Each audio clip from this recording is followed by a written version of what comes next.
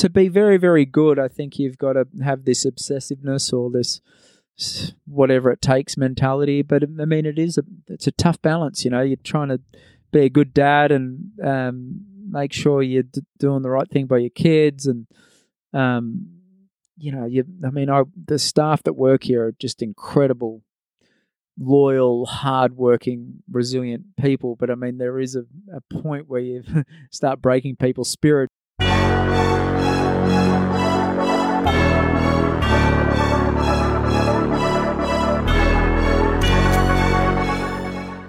Welcome to the Major League Eventing Podcast, the show for eventing fans by eventing fans.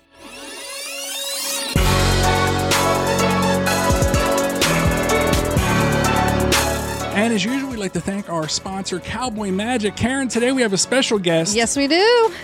You've seen his super shiny horses out, only at the Olympics. And even at home. Even at home. And at the AECs as he gets this big $30,000 check. Boyd Martin. Hey guys, how are you? Doing good, buddy. Thank you so much. Cowboy Magic, what do you think about those guys keeping your horses? Mate, the horses have never been so shiny. I've even look at my hair here, Rob. Got a bit in the shower for myself. Great company and great products, and we're really, really, really happy with their support and everything that they've done for our horses. Yep. Yeah, so, great people there. Everyone over there at Straight Arrow. You and I visited Straight Arrow, the factory in person. Great experience. You'd never ever realize what goes into making shampoo. Yeah, right. I did take a couple wrong turns, so we were a little bit late, but that's on me. So thank you, Cowboy Magic, and thanks, Boyd, for sharing in this spot with us. Thank you. Triple Crown Feed. Oh, yeah. Triple Crown. Big fans of Triple Crown Feed. They have tons of great products out there, premium stuff. Karen, what do you got to say over there? So Triple Crown has formulas that are tailored to your horse's unique needs and help support immunity and gut health. Find your local Triple Crown Feed dealer by going to triplecrownfeed.com. Triplecrownfeed.com. That's a little bit of a tongue twister. Triplecrownfeed.com. They have a great feed locator. They have a great feed comparison tool on their website. I encourage everyone to get over there, check out Triple Crown Feed's website, check out the different products, check out what makes them so special, and give them a shot, right, Karen? Oh, yeah. Support the people to support the show. So, Karen, I see you over there on the Fairfax and Favor website. What do you have picked out next? The new Charlotte Gilet. Ooh, Charlotte Gilet. Very fancy. What is the Charlotte Gilet? So they do have a Charlotte jacket, which has the long sleeves, but the gilet is a vest, which is great for the fall. Pumpkin spice weather. It goes well with pumpkin spice, Karen. Pumpkin spice weather, yes. And it's perfect for layering. It even has a really nice detachable hood. And also has a antique brass finish belt buckle. Ooh, yes, that belt buckle does set it off. Yes, it does. That's very, very cool. Yeah, so if you want to check it out, go on their Instagram and their Facebook and their website, which is fairfaxandfavor.com. And also go ahead and join their club, Fairfax and Favor, on Facebook. Yeah, the Fairfax and Favor Club does have special club-only little things you can purchase. Yes, so. yes. Join the club. I like club. Fairfax and Favor. They even have cool stuff for me, Karen. Yeah, they do. They even have men's stuff. Awesome. Well, thank you so much, Fairfax and Favor. And Karen, I love seeing you in Fairfax and Favor. Yes, I love wearing it. R&J Equine Kinetics is a full-service conditioning, training, and rehabilitation center providing a unique program tailored to each individual horse's needs. Yeah, some of the services they provide, they have a water treadmill, a cold saltwater spa, vibrating floor, equine massage, vet-administered Class 4 laser treatments. They provide educational tours, individualized feeding programs for your horse, round-the-clock attention. They also offer trailer-in services, equine transportation, and a limousine service. And some of the examples for the use of their equipment are for horses experiencing poor performance, lameness, and gait abnormalities, horses needing to improve fitness and strength before competition season, a way to balance asymmetries and rebuild muscle after atrophy, and returning to training after surgery, trauma, or injury, or prehabilitation. Learn more about R&J Equine Kinetics at R&J Equine on Facebook and EQKNETX.com. That's EQKNETX.com or R&J Equine.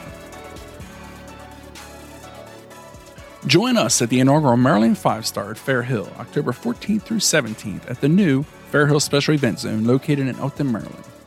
One of only 7 equestrian events of its kind worldwide, you will experience the thrill of eventing with equestrians from around the globe. Enjoy a beautiful fall weekend in the country with activities for the whole family.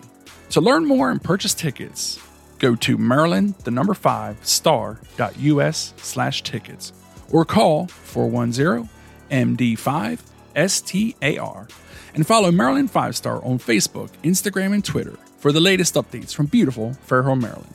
See you there. Taylor Harris Insurance Services. There for all equestrians, amateur and the professional. For all types and all breeds.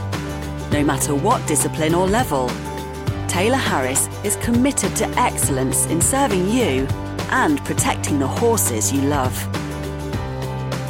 Taylor Harris Insurance Services, your worldwide equine insurance specialists. I'm Karen. And I'm Rob. Super excited, Karen. Today we are sitting in a gazebo between a dressage ring, right off the dressage ring, and the beautiful Windora, USA, Boyd Martin's location. Boydie, welcome to the show. Hi, guys. Thanks for having me on. Super. Happy Labor Day. Yeah. You gave the whole team off today? Yeah, I didn't even realize it was a public holiday. Yeah, unfortunately, if you do horses, you don't get the luxury of public holidays so much. So yeah, it's business as usual here at Windura. We had a good day's training. Mondays is all the horses go in the pond, in the exercise conditioning pond we call it, for 20 minutes, and then they do dressage. So with all that rain, the pond's pretty full, so everyone's got wet shoes on at the moment. I bet. Anyone gets in agriculture, forget about having any days off, right? Yeah. So with Olympic, you're just getting back from the AECs, the Olympics. So we're going to talk about a little bit of everything. So what do you say we just go in order? Start with the Olympics. Does that sound fair? Just have at it, mate. You ask a question, I'll answer it. Very cool. So first of all, how is Thomas? Is he back in work? Thomas is good. Yeah, he actually is the first day back today. So nice. We, it's a grueling trip. Obviously the build up and the training and the preparation's huge, and then we had to fly the horses to Aachen, to Germany, and they had to do 2 weeks in Germany to do their quarantine. Then they had to fly to Tokyo, and that was a massive trip. Do the Olympics, and they had to fly back to Germany. Don't ask me why.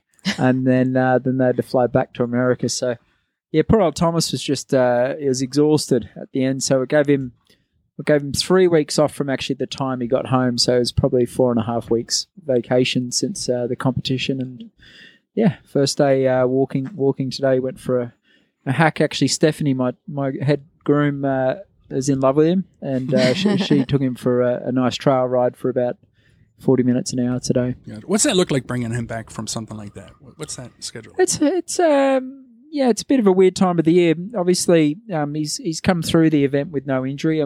That's the first thing to make sure that they're good and healthy. And I think the vacation's more they're a bit sick and sour of people, and these intense championships. They're just thousands of people around them all the time, and it's more of a mental vacation. And obviously, what are we?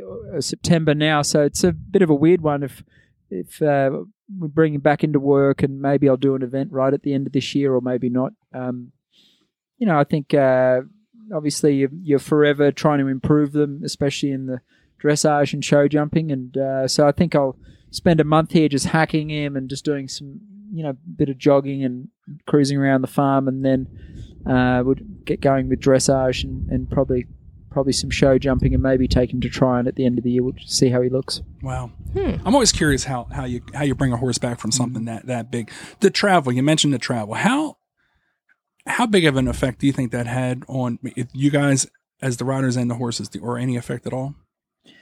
Yeah, I mean, I've got to be careful. I don't want to sit here and come up with all these excuses why we didn't do better. I mean, the reality is I do think it was a disadvantage for the American horses. I think if you look at all the other countries, they basically went from their home base, flew to Tokyo for a week, and then competed. If you're an American horse, you sort of had to fly to Germany, then sort of let them get over that, put a bit of work into them, then fly to Tokyo. So, we did miss probably 3 critical gallops.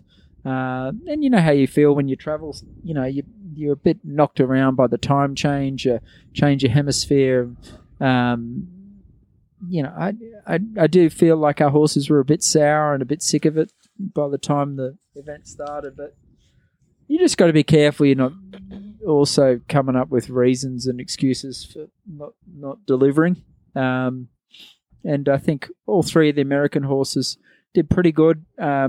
By saying that, none of us did like a personal best, which was a little bit disappointing. You always want to hit the ball out of the park at those big ones. So, and I think the 3 riders rode well. They didn't choke, and the horses were just not quite at their best in that critical moment.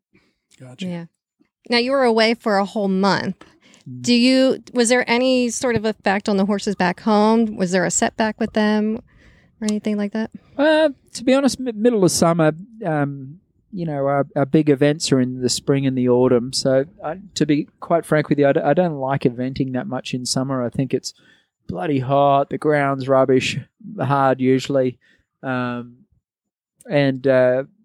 basically for me, I'm lucky I've got a couple of very good riders that help me. Silver obviously jumps on the upper level ones and does a bit of dressage for me. I got an Irish show jumping buddy called Oliver McCarthy that came in and jumped my top horses a couple of times. And, I've been through these championships, every couple of years. So you sort of get the hang of, the young horses like the 3 and the 4-year-olds actually had a couple of weeks rest. A couple of the horses that have been going hard all year sort of had a couple of weeks break, and so did the others. So, and on top of that, I've got an awesome group of staff at the moment and good riders. And I felt like when I got home, the horses were all in good shape and ready to go. So great, very cool, very cool. Great. And Luke 140, he was originally named to the team, but unfortunately, he had a slight injury. How's he doing now? He's good. It was a real bugger, actually. I mean, it was a combination of a few things where he didn't get that much of a rest after Jersey, just because Jersey to the Olympics was, the Kentucky horses had a couple more weeks break, and he's a bit young. And looking back on it, I think I was so fired up that he was going to the Olympics, and to be honest, he was a bit green for what we were about to head into. Okay. So I think I was overtraining him. I was cross-country schooling him more often than I should have been, and over bigger jumps. And then I was certain that I was going to have him really fit, so I was galloping him flat out. And anyway, horses will put you in your place. So he's just taking it easy for the rest of the year, and then we'll get him going early next year. Gotcha. Great. When you come back from the Olympics, anytime there's a championships, the sport's always evolving. Do you think that is there anything, any takeaways? Like we were talking to Chris Barnard, the show jumper, course designer.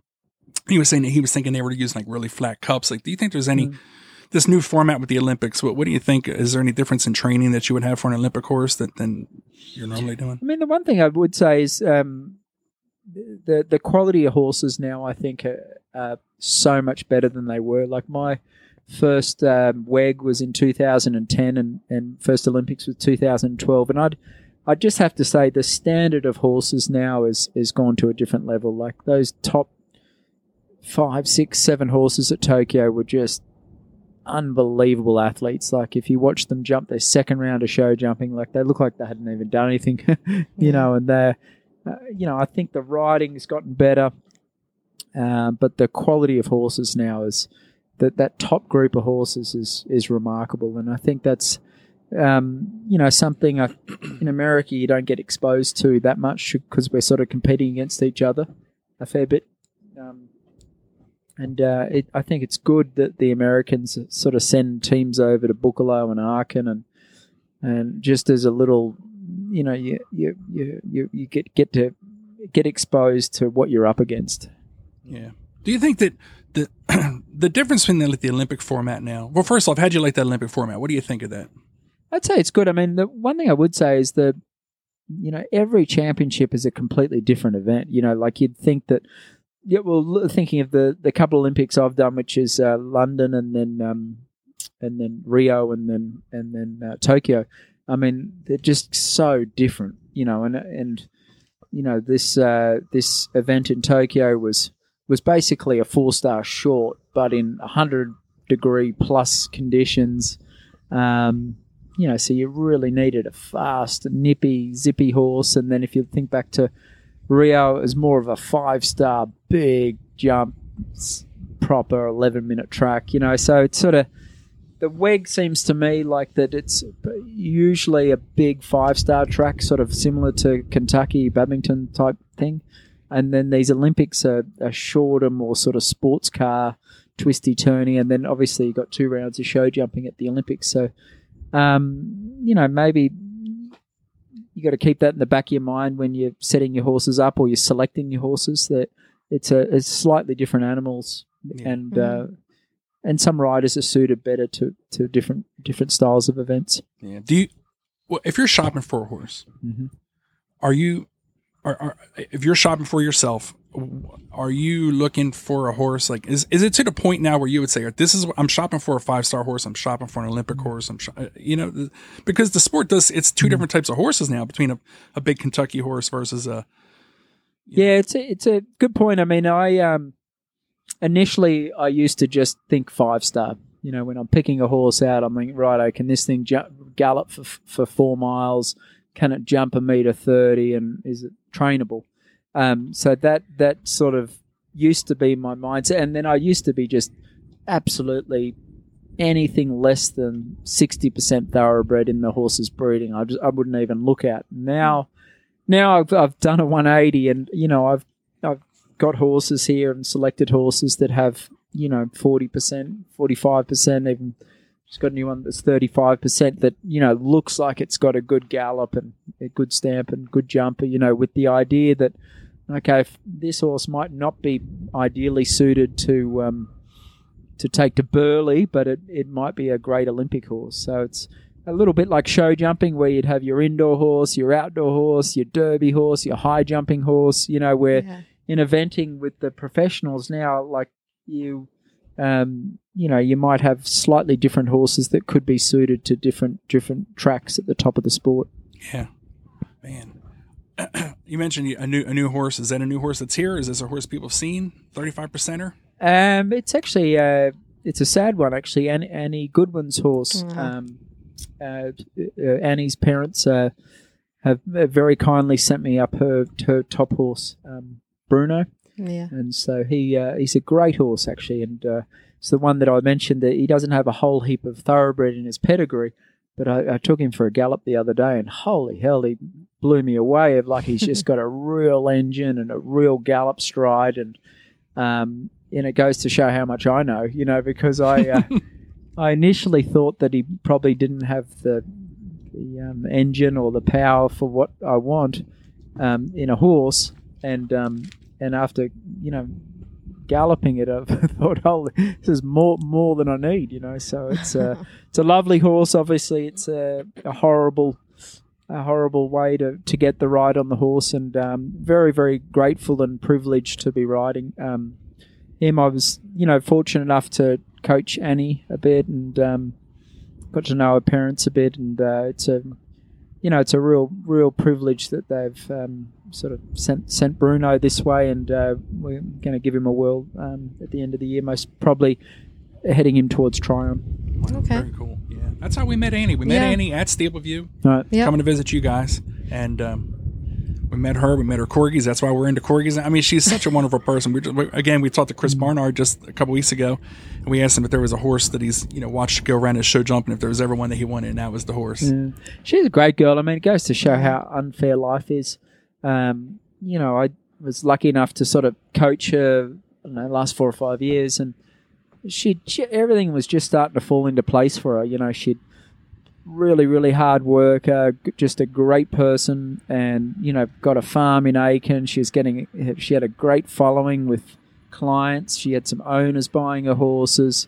She'd worked so hard to get Bruno all the way up to this 4-star, 5-star level, and she's 6 months off achieving her lifelong dream of competing at the 5-star level, and just had this horrible accident, schooling and practicing, and life's not fair because you couldn't get a nicer person, a harder working person, a honest, honourable person, just a good girl, and then that happens. It was crushing. We sort of got the news when we were just about to leave for Tokyo when we were in Germany. It was just a shattering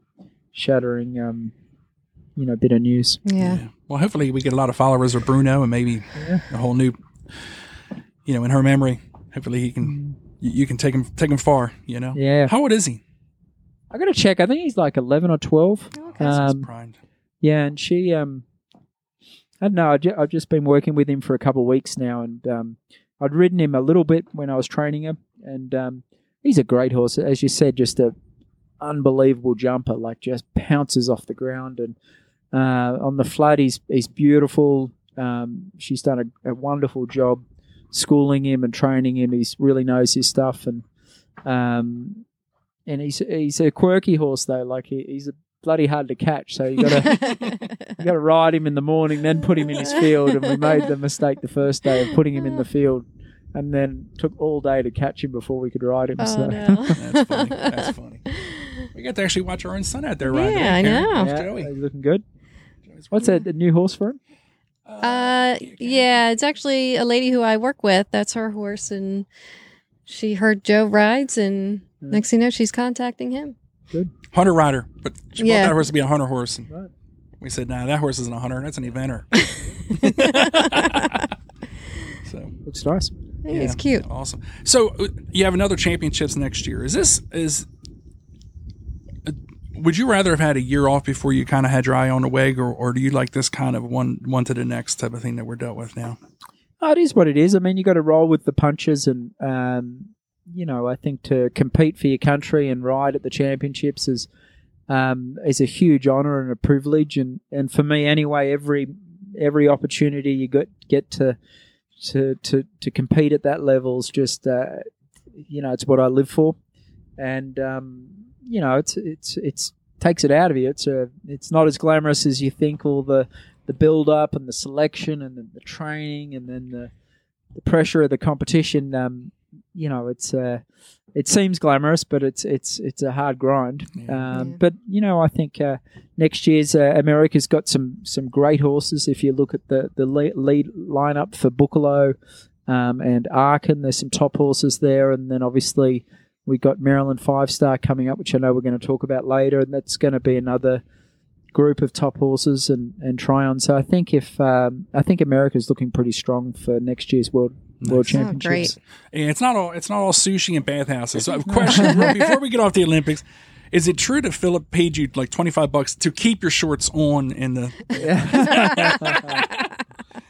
No, well, I got to tell you, it was boring as hell, because when you're in at the Olympic Games, you because of COVID, you were either at the venue training your horse, and we had to wake up at like 5 o'clock in the morning, get out there by 6 and get our riding done at 6 in the morning, because by 10 o'clock in the morning it was impossible to ride. Wow. And then if you wanted to ride in the afternoon, it sort of came back at 6 or 7 o'clock at night and rode under lights. Just because, basically everything just completely shut down. Now, on top of that, everyone was terrified of COVID, so we were in complete lockdown. So you're basically in your hotel room, or you're at the venue. So we were lucky that we could go to the Olympic training facility, where we got to see the physio, and then they had a hot tub and a cold plunge as well. So Philip and I sort of went there every second day, and worked with the physios for an hour or so, and then jumped in the hot spring, and cooked ourselves, and then jumped in the cold plunge. So it was good. Yeah. Do you think this time last year you were still like, if people remember, we did like a video with you. You were on crutches and all that. We were at your ring. Do you think this time last year, if the Olympics were last year, do you think you're physically would have been up for it? Yeah, I mean, I had a prick of a year last year. I had 4 surgeries in 12 months. Wow. Now, 2 of them were optional surgeries. So But basically, I tore my groin 3 times, and then I had hip surgery once. So, I mean, last year was a nightmare, just forever healing up, doing the physio, getting riding again, do a couple competitions, get hurt, and do the whole process again. And you know, I was sort of looking back, and it was actually quite a lot to be proud of because, you know, I'd come back and just in time for a couple of the big events and did really well there.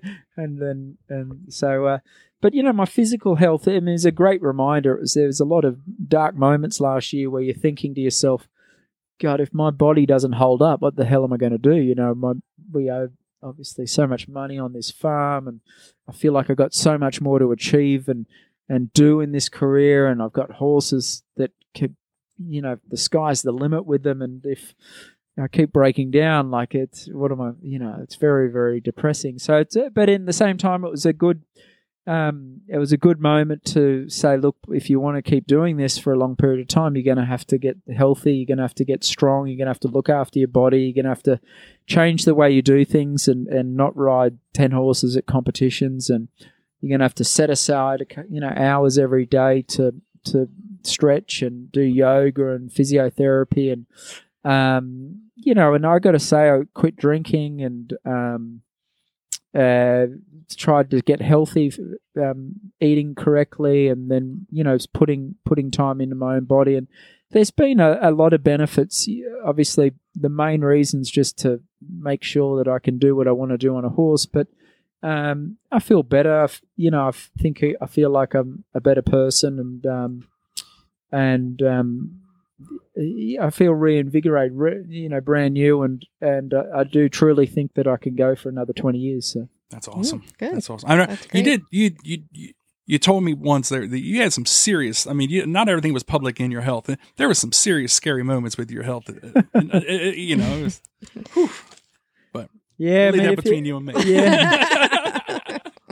You don't have your health, you got nothing though. And I mean, we all have we all know people that, you know, that are crook, and you do anything not to be sick. So yeah. Mm-hmm. This segment is brought to you by Taylor Harris Insurance Services.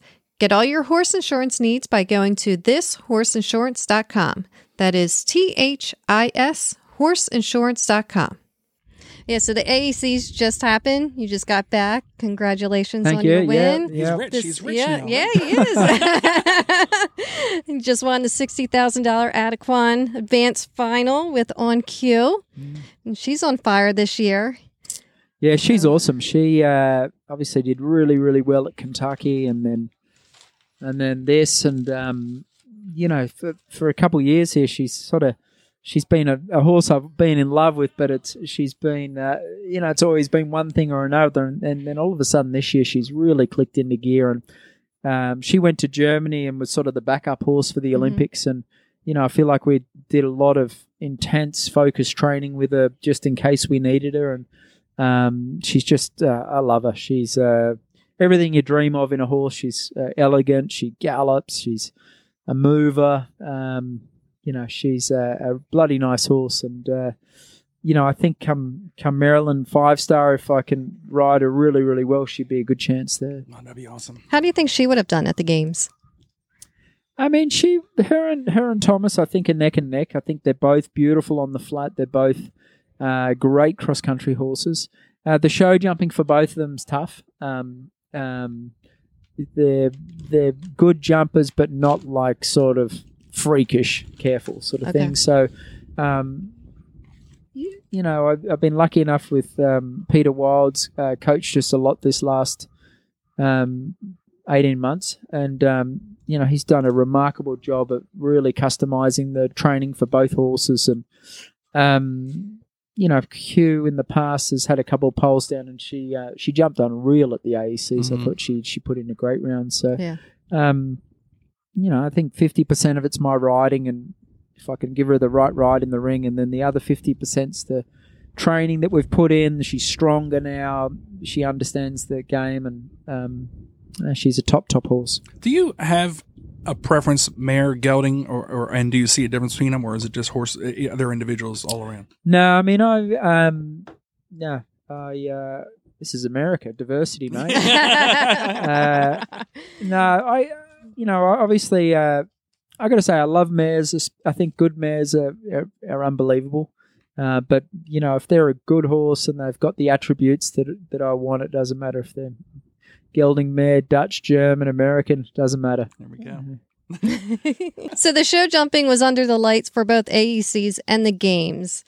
What effect does it have on a horse? And also, do you ride it differently? And also, do you plan on doing more of that in your training?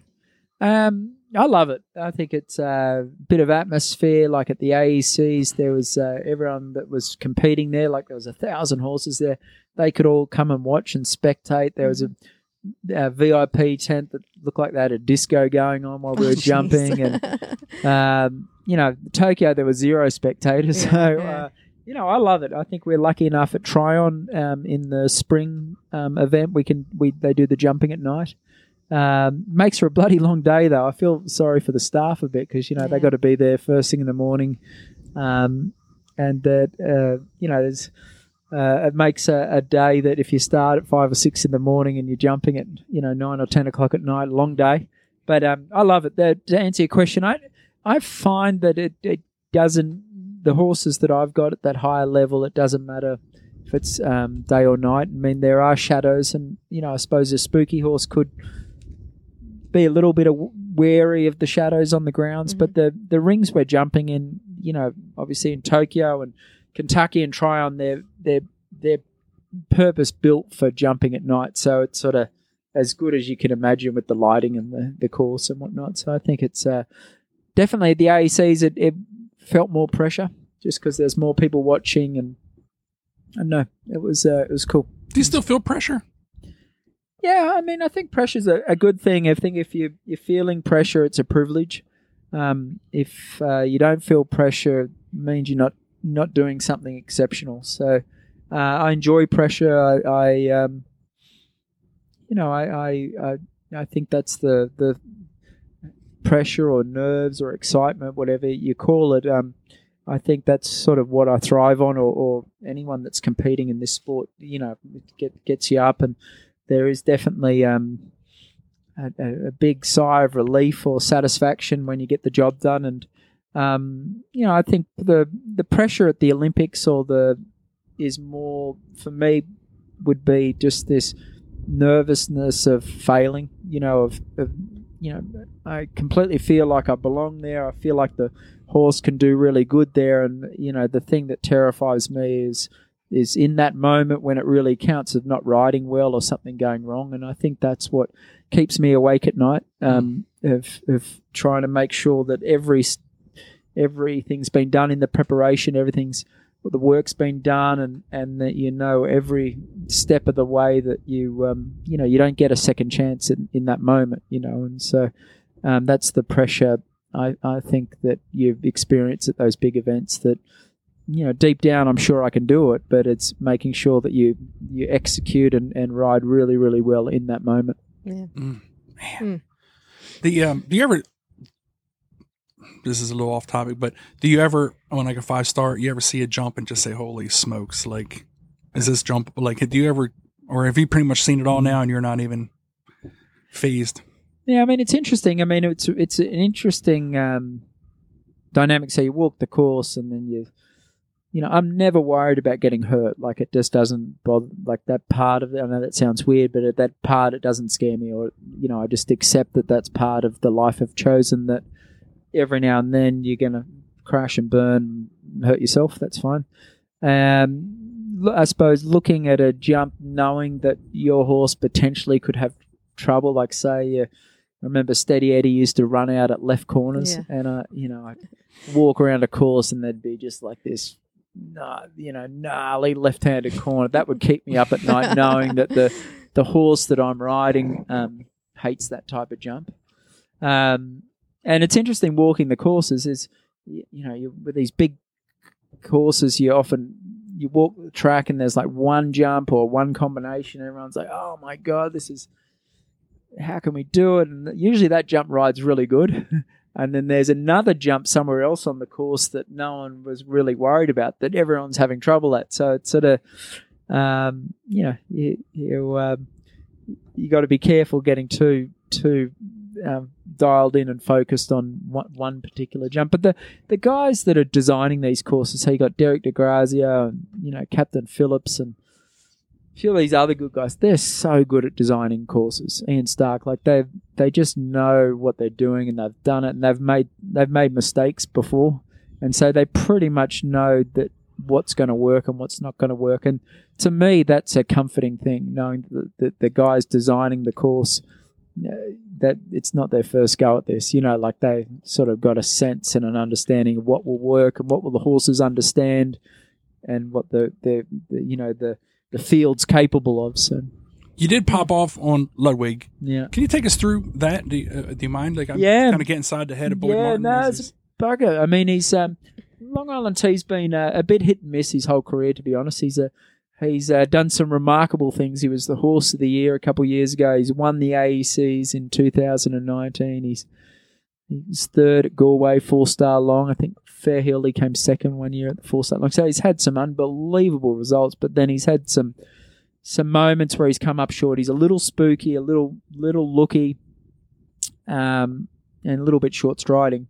And at the AECs, he was going awesome. Like, I specifically prepared him for this one by just schooling him really low jumps, keeping him confident, and ran him actually in a prelim at Fairhill. And he was going like a dream. Sadly, I dropped my whip halfway around the course. So. Oh, no. Rookie move. Yeah, rookie move. Yeah. So anyway, he was going so well. That should be right. And then the third last jump was a coffin, and it's, if anyone knows Kentucky 3-day events, that huge sort of mound with over a hanging rail down this steep hill to this big gawky ditch, up a really steep embankment, 2 strides over a vertical rail, and that's been one jump that Ludwig, I don't know, he just doesn't like. And so we got over the rail, and then he like spooked at the ditch and sort of did this bunny hop, and then we landed in a heap, and then I tried to yar him up over the rail, and I just got there completely in a half stride or on a wrong step, which for a horse with a bigger stride or whatever could have still hopped it, but he's sort of was discombobulated, and for a moment I thought he was going to jump, so I sort of went with him, and he pulled up, and then I popped off the side. So. It looked pretty graceful, though. It didn't look like that. Yeah, it was a bugger, actually, because it was the best. Ludwig's gone for a long time. He looked fantastic. Yeah. So that was a bit of a pain in the ass. Yeah. I'm going to blame that on Frankie and who was with Frankie? Was it Kelly? Oh, Kelly, yeah. I think they were saying you were looking great. Yeah. Jinxed you a little bit. So. It's a bugger. I think I could nearly see the finishing line from where I fell off. So. Oh, that was good. goodness. Where I was watching it, I was like, oh my gosh. But a day in the life of Boyd Martin, say you'll win the ACs, it's 8, 9, 10 o'clock at night, whatever it is. How long does the celebration go? And how did your night go between there and when you got home? Like, how quick are you back to work, and how quick are you back to thinking about the next competition? Well, I mean, by the time we finished up there, it must have been at 10:30, 11 o'clock at night. And there's no celebrating because you got sitting around drinking. No, you got to do the press conference, and then I basically went to bed for 4 hours and got a 5 a.m. flight from Lexington back to Philadelphia, and then I was jumping and galloping by about 8:30 the next morning. Wow! So Saturday morning I was back here just working away. Yeah. And, gone are the days where I'd go out on a bender and come back a couple of days later. It's I don't know, the victories are good. I love obviously winning, but it's as you get older, I think the highs, you got to make sure that you don't get too wrapped up in it, and also if things go wrong and you bomb out, you don't hit rock bottom. It's I think I've sort of figured out the art of sort of leveling everything off. So, yeah. Do you check the big check on the airplane, or is that a carry on? No, I'll take that into the bank. And Give that to the teller. That's What's that movie? Tropic. No.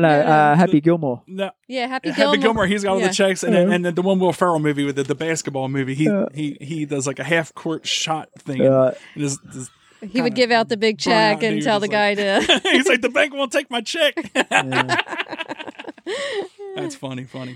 So you said no more drinking, so no champagne for you that night.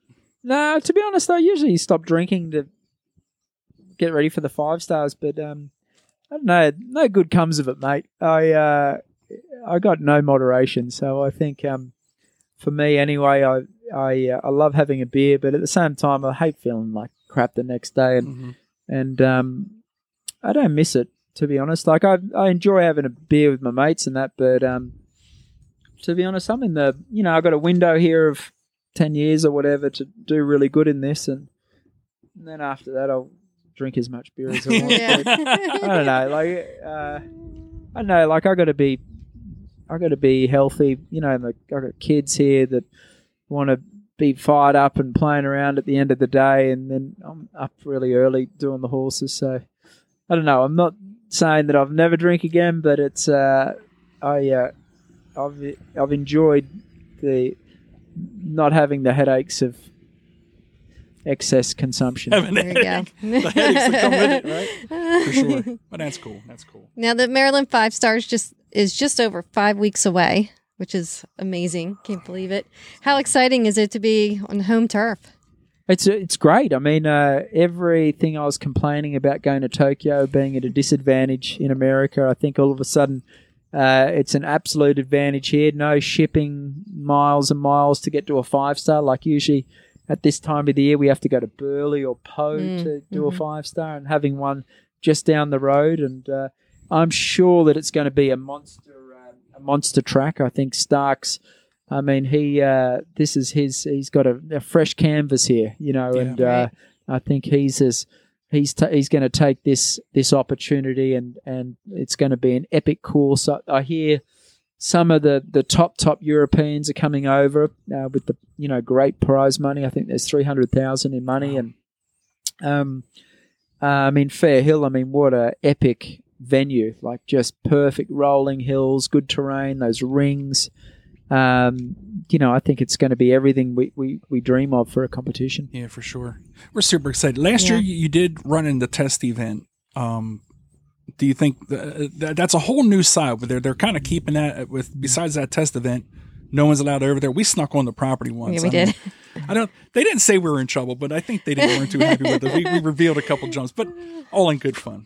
But what do you think about that terrain? Have you ever get the spot? Yeah, I mean, I was there last year, but I was on crutches, so So you didn't actually that's ride it. right. So Philip actually rode my horse around it, and I had a look around the course. I mean, I think it's it's just beautiful venue. Rings are great. I think we did a horse trial at Fair Hill a couple of weeks ago, and you can sort of see where they're putting in the 5-star fences, and it looks bloody ginormous. So especially where I was riding in the prelim, and there's these 5-star fences. So I think it's going to be massive. I think it's if I had to guess, Ian Stark will build like an old school 80s 1980 type crack track, just big jump after big jump. So I think having a big, brave, bold horse would be key here. Man, that's exciting. Now, with this being a brand new 5-star and being late in the year, do you do any different type of training? No, I mean, the good thing for us is it's about the same time as what we usually did Fair Hill 4-star. So for me, I've got I know the gallops here really well. I know how fit we've got to have our horses. The lead-up events, obviously with the AECs, going to try on this weekend. There's Plantation the following weekend. There's great events building the horses up to Maryland 5-star. And usually at this time of the year, to get the horses fit, the footing's really good. So I think it's really going to suit us. That's going to be awesome. But as far as so Kentucky's a spring, and obviously Maryland's going to be a fall event. Is there much difference in? Do you think Maryland would be great for taking a first time horse, or do you think that matters, or what do you? Yeah, it's interesting. Well, we haven't seen the course yet, so if I was to guess, I would say they're both going to be exceptionally tough events. If you think of Kentucky, especially this year, that was a really tough course, and again, terrain, long way, and epic event. And I think this is going to be equally as difficult. So. The first time you did a 5 stars, it's bloody tough. I mean, Lemoulin to me has been like the smaller type one, but then watching that this year would look pretty tough. Burley's obviously a monster track, so Poe's a bit twisty in that, and Adelaide's a bit like Poe. So, I think it's a big call. You never feel like you're quite ready, if that makes any sense. It's the unknown. And Bicton just happened this week. Did you watch any of I didn't that? watch it, but it looked like a massacre. Yeah. Like there was, I saw that half the field had trouble. So, Jeez. Wow. I'm blown. do you take notes there? Yeah. We got notes. We don't want to miss anything. You just when I listen to your podcast, I think you just rattle away. So with Maryland coming up, how busy do you think it's going to be here leading up with all the riders coming in to train? That's great. I think I think this area, the Unionville type area, obviously it's a real hub for eventing. If you think of Bruce Davidson down the road and Philip Dutton in this place, and a number of the top leading riders are in this community, and then a couple of my mates from Europe and that finally come over and see what it's all about. Where we're from, and I think that our farm's perfect here. I think we're half an hour away, and so it's I think there's some top horses from America all going to go to Maryland 5-star. So I think it's going to continue this tradition of Fair Hill just being that sort of fall epic event that everyone sort of finishes their year off at. I never thought about that. So you have like a lot of friends in Europe and all that, whether they were Australian or just people you met through competition. There was really, unless they came to Fair Hill for the old 3-star, there was no reason to come here. So this is going to be like, you're going to be hosting a bunch of people that finally get to say, hey, come and check this place out. I'm excited. That'd be great. I think it's great for the sport here in America. I think it's great for this community to have an event of this caliber here. It really puts sort of this region on the map. People from all over the world that's interested in eventing all of a sudden is going to learn a little bit about this. Is this called the Northeast? Northeast. Northeast. Northeast. I think the Europeans, it's going to be luxury. Fly your horses to JFK. And what's it, 2 hours, 3 hours? Yeah. Like it's much easier than, I think when the horses fly from Europe to Kentucky, they got to fly to Chicago, and then that must be 6 or 7 hours on a bus to.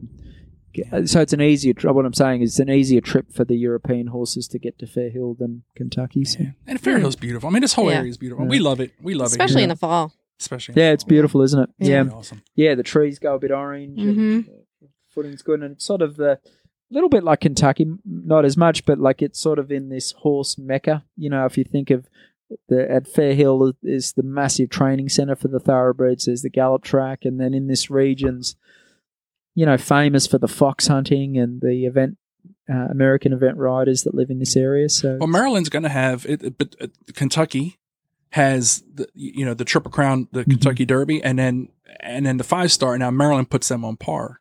So now we have the Preakness, which is a Triple Crown race, and then also the Maryland 5-star. So this is really putting Maryland, the horse industry on the map. And then the impact that I think. My thought would be having 2 5-stars in America. The impact for those championships has got to be that much. Our competition is going to be that much better. I mean, we're going to have we don't have all that travel to go do a 5-star. I mean, do you think that's 100%, 100%? I think in the past we've either had to, if we wanted to do a full 5-star, you either did Burley or Poe, both. Burley's this monster track. How much money is that just to send a horse? Yeah, that's the thing though. It's a crippling amount of money. Like to go, you need to come up with sort of 20 or 30 grand to do it.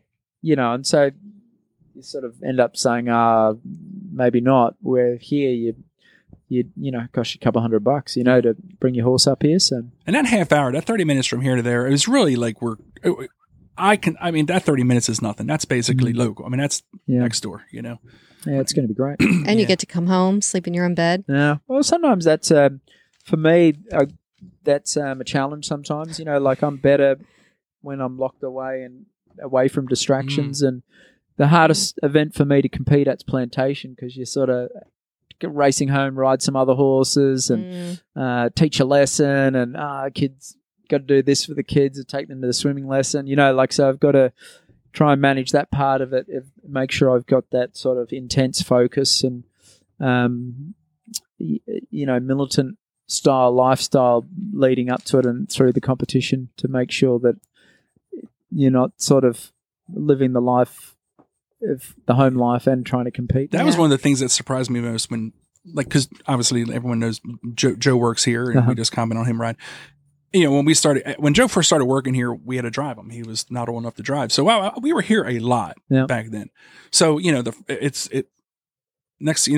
here one plantation weekend, and there's Boyd's out in the ring. I'm like, wait a minute. I just saw this guy doing his dressage an hour ago. It's just, I never realized that the lifestyle was so just nonstop. If you're close to home, you're hopping on another horse. That was crazy. Yeah, it's hard. I mean, it's, to be very, very good, I think you've got to have this obsessiveness or this whatever it takes mentality. But I mean, it's a tough balance. You're trying to be a good dad and make sure you're doing the right thing by your kids, and the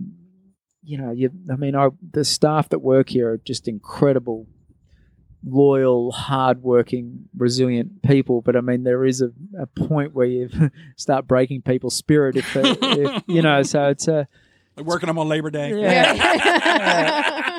But it's for me anyway. I mean, I was sort of been brought up in this system and understand if you want to do something really good, you can't be normal, and that's the hard thing. And you can't live this normal lifestyle and then think you're going to be better than everyone else. So it's a tricky balance, because you are one step away from the loony bin sometimes. Yeah. I listen to tons of podcasts, and you and I have talked, but I listen to tons of podcasts, and there's like some kind of business type of successful people out there, and I listen to, and this one guy said, there's no such thing as work-life balance. Right.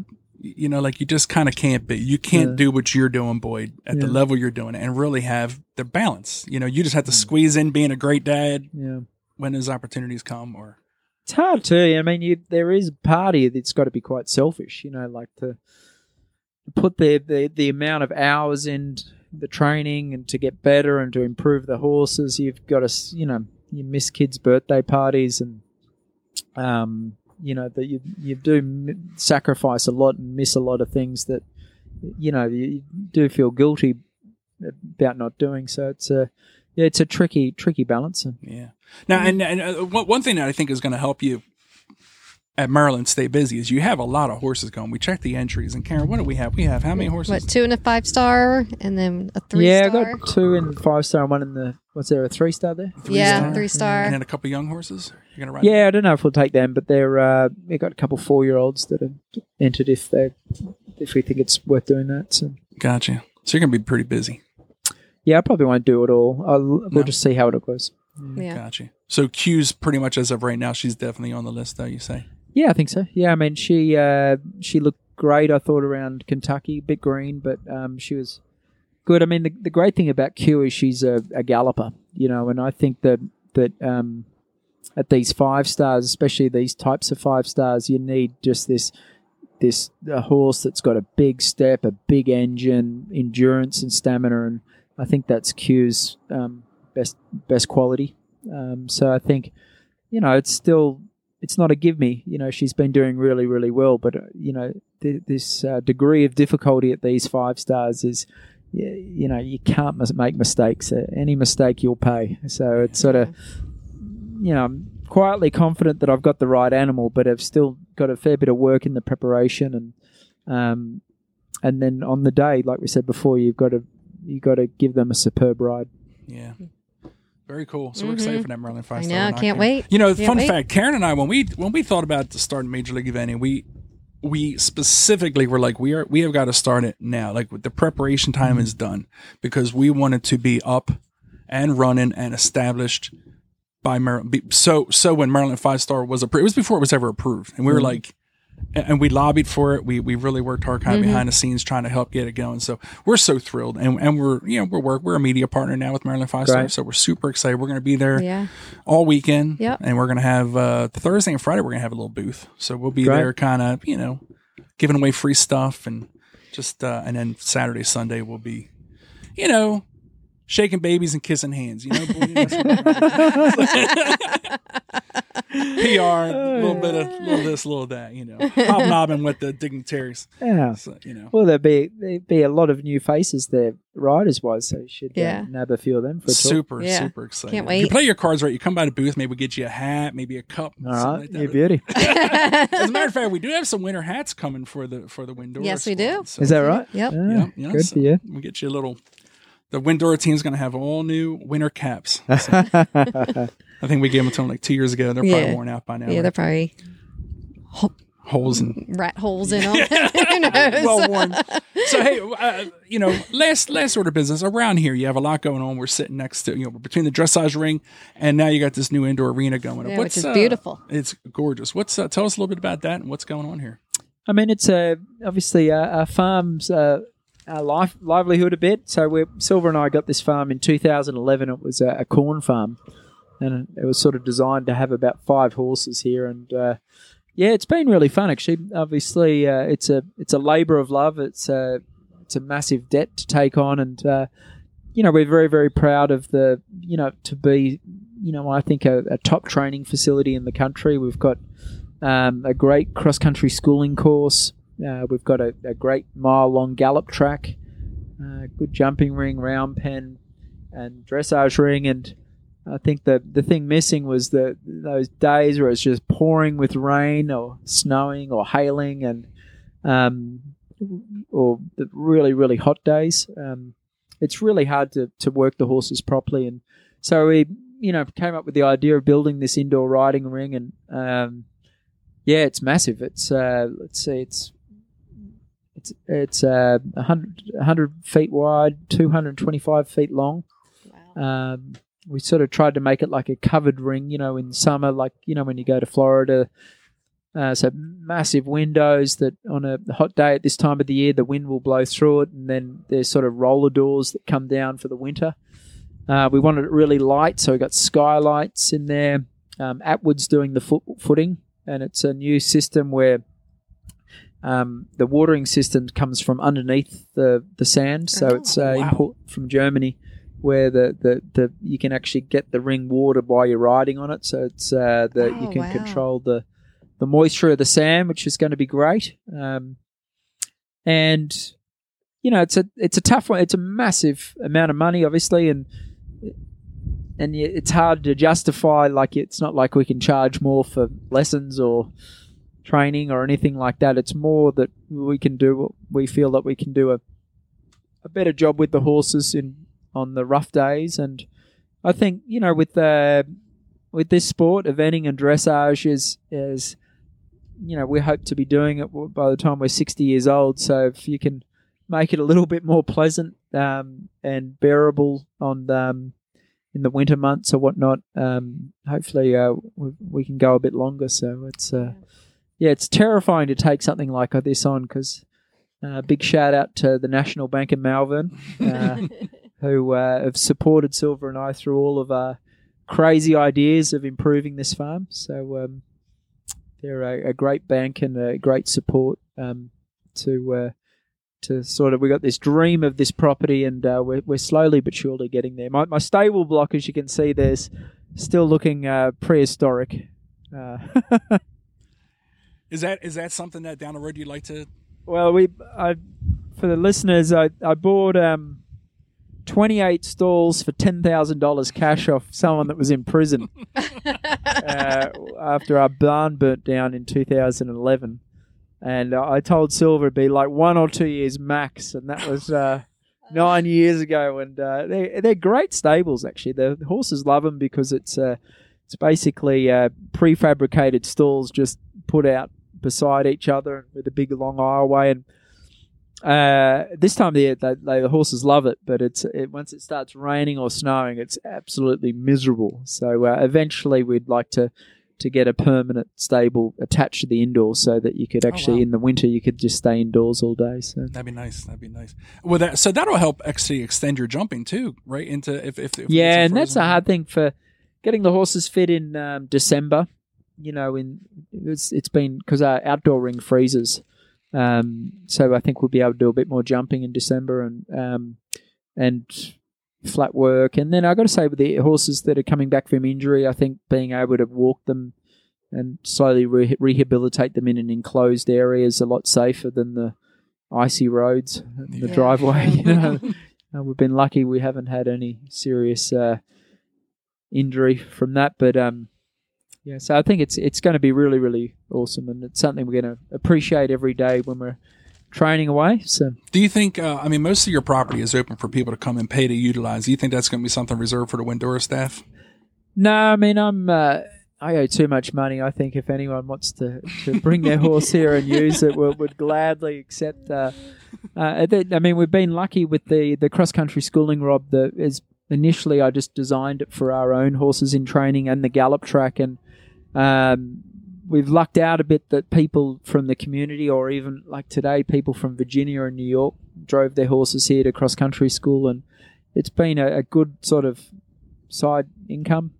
And to be honest, I enjoy having people here. It's I thrive off energy of other riders, and I feel like if I was just riding around by myself, motivation's tough, but these young kids that are getting up in the dark in the morning and you look out your window and they're already riding, it sort of spurs you on. So I enjoy having other people training here, and we've got Leslie Law coaching the developing riders here on Wednesday and Thursday. Wow.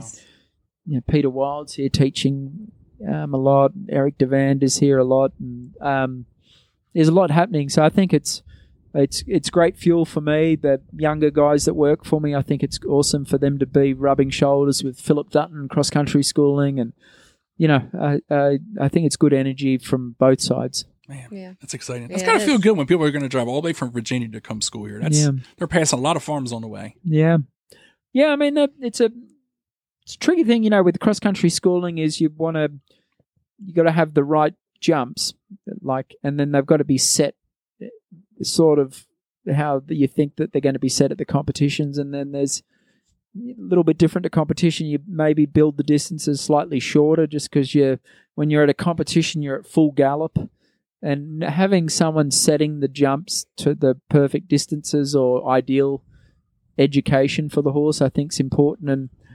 And so that's me, you can't get the farm guy to set the jumps. So I'm out there in the evenings on the tractor and tweaking everything, and I think that's one of the small things that set us apart from other schooling courses, is that people know that the course is set by someone that hopefully knows what they're doing and knows what the events are expecting coming up. I sort of know in the back, when you go to Great Meadow, there's going to be a big drop to a narrow, so you can sort of set that up. And at Fair Hill, there's going to be a mega coffin, so we've got 4 or 5 coffins here that you can sort of set the fences up, and that's good. You got so much. It's amazing out there, and the fact that you write all this stuff. I mean, people know it's kind of like I used to work on helicopters, and it's like when you get done working on it, if you're going to hop on the helicopter, you make sure that bolt torches. So I never thought about schooling cross country being set just a little bit closer, being that you're maybe not at quite the full gallop. That's interesting. I think I don't know. I like those little tidbits of knowledge that you just kind of it's hard too. I mean, you want to build the hard combination so it rides well and the horses get a good experience, but then you don't want to make it too perfect either. I think part of the cross country design is that the horses have to learn to think for themselves, and the design of the jumps, I think, is important. We get Eric Bull to build all the jumps. They've got to be safe, that if there's a bit of a mistake, that it's not a catastrophic mistake. So the design of the jumps are important, lots of brush. I think the turf's important. We have free mushroom compost here in Pennsylvania. So, and then I got one. The property manager just loves that cross-country course, and he thrives on mowing and weed whacking, and it's like a golf course out there. So he's very, very proud of it too. So that's awesome. That's awesome. When you get a horse ready for a 5-star or an advanced out there on your cross-country, how much are you schooling an actual advanced or 5-star height element? So what I try and do is there's a couple advanced size jumps, but my feeling and my belief is that the bulk of the biggest jumps, the bulk of them are prelim jumps. By saying that, you can put to me, a prelim jump at the edge of the water when you're schooling, where you're stopping and starting and not hyped up on adrenaline, that rides body big, and then also putting a novice fence or a novice narrow on top of a mound rides like a prelim jump, and so what I try and come up with is what jumps are like 5-star lines, like a jump over a mound, 3 strides down the hill over a corner, bending left turn to a narrow. If you build them out of training fences or prelim jumps and have it in a way that you can jump part C and then part B to C, then do the hard part, I think the horses thrive on the confidence and understanding, and something little can go wrong, like the horse can stumble or spook and whatever, and the jumps are a little bit easier in height, smaller in height, that they'll still get through the exercise unscathed, and that creates confidence. Where I think tipping a horse over or giving it a fright or a scare can do more harm than good. So I think it's important when I'm placing the jumps that they're hard enough, but like not jumping massive jumps into the water, or the jumps on top of the mounds in front of the ditches aren't really massive, that the horse can sort of have a spook and get in and over it okay, so there's a real sort of subtle science behind making sure the horses come here I get confidence and understanding, and the riders also get a feel of what it should feel like, and wow. And plus it's sort of my hobby a bit too. Like I enjoy going out there and putting the earphones on and playing around with different things, and enjoy watching people improve their horses out there. And a lot of instructors come here and teach their students, and I enjoy seeing those guys out here, and it's cool. It's very rare we come by and there's nobody out there, or no very trailers rare. or anything. And I count the heads. I say, well, that's 60. I owe so much money at the moment, so do I. So, so come on out, right? We're open for business at Windor. Yeah. We had some tornadoes come through the area. You guys didn't have any problems? Yeah, well, I don't know, a bit of our track washed away, but Atwood's such a great company. They're, as soon as they heard our track got washed, the sand got washed out, they're sending crew up already to patch it up. Nice. They're a fantastic company, Atwood. We've had all of our rings designed and built by Atwood, and really, really good company that sort of follow up service, which a lot of the other guys don't. They build the ring and you never hear of them again. So. I'm curious. Have you ever tallied like the square footage of Atwood Arena surface? I don't want to think. Yeah. So we have a mile-long track, a dressage ring, 20 by 60. The outdoor ring. Outdoor jump ring. New indoor ring with the special water. There's a lot, Karen. That's a lot. Ching-a-ling. You need to come wear them big checks. There'd be about 60 horses a day work here, though. 60 things. Wow. Silver's dressage horses, my event horses. Lillian's got a barn here with her crew. And then the Shramo can ride here from his farm, and then all the people that ship in and use the place. So there's, I think it's important to have good footing, good jumps. People come here knowing it's top training. So that's incredible. Yeah. Incredible. So the fencing, which is electric tape fencing in my barn that looks like Viet Cong, is the part that still needs to improve. But your fencing, your paddocks and pasture, they all look. I mean, they're all kept very well. They're not those saggy. Yeah, you see them barns with the saggy stuff. Good. There's no sagging stuff. I don't know. Do you ever have trouble with horses like running through the fence or anything? No. It's sort of, this is the fencing you have in Australia, so it's just electric tape fencing, and We don't have any horses get injured in it. They get zapped if they lean on it, and the fields have got plenty of grass in them, so they've got no reason to want to climb out. So Yeah. Besides your retirement paddock, pretty much everything here is getting exercised every day anyway. Yeah. So I think it's important to have good turnout. And, no, we're lucky. It's a great property, and top level dressage horses and event horses. Speaking of turnout, there was actually a little while ago there was a big debate on turnout. How much turnout do your horses get generally? Would you say? They all get turned out. So there's the wild ones actually live outside at night, and then they in the stables during the day. When I say the wild ones, the high energy ones, I like to have out walking around all in the evening and through the night, and then all the horses go out in the field during the daytime. So. Gotcha. That's nice. Yeah. Keep them. They're horses, They gotta. Yeah, and I think that that's the hard thing, like when you're talking about going to Tokyo, like poor old Thomas that's used to being out all days, went 5 weeks of being locked up and just hand grazing. So Yeah. Yeah, that's Poor guy. mentally, that's got to be. Yeah, it gets. Yeah, I think that exactly. Yeah. That's awesome. Well, Karen, what do you think? This is fantastic. It always is. Another good update. Thank you so much thank you. for spending so much time with us. Happy to do it, guys. We know you're super busy, and you just got back the other day, but we just wanted to try to catch up with you. Say congratulations. Thank you. And we're just thrilled for you, and best of luck in Maryland. All right, appreciate it, guys. Good to see you. Thanks for listening. We hope you enjoyed today's show. Please like Major League Eventing on Facebook, Twitter, and Instagram. And join our community, Major League Eventers, on Facebook. Cheers!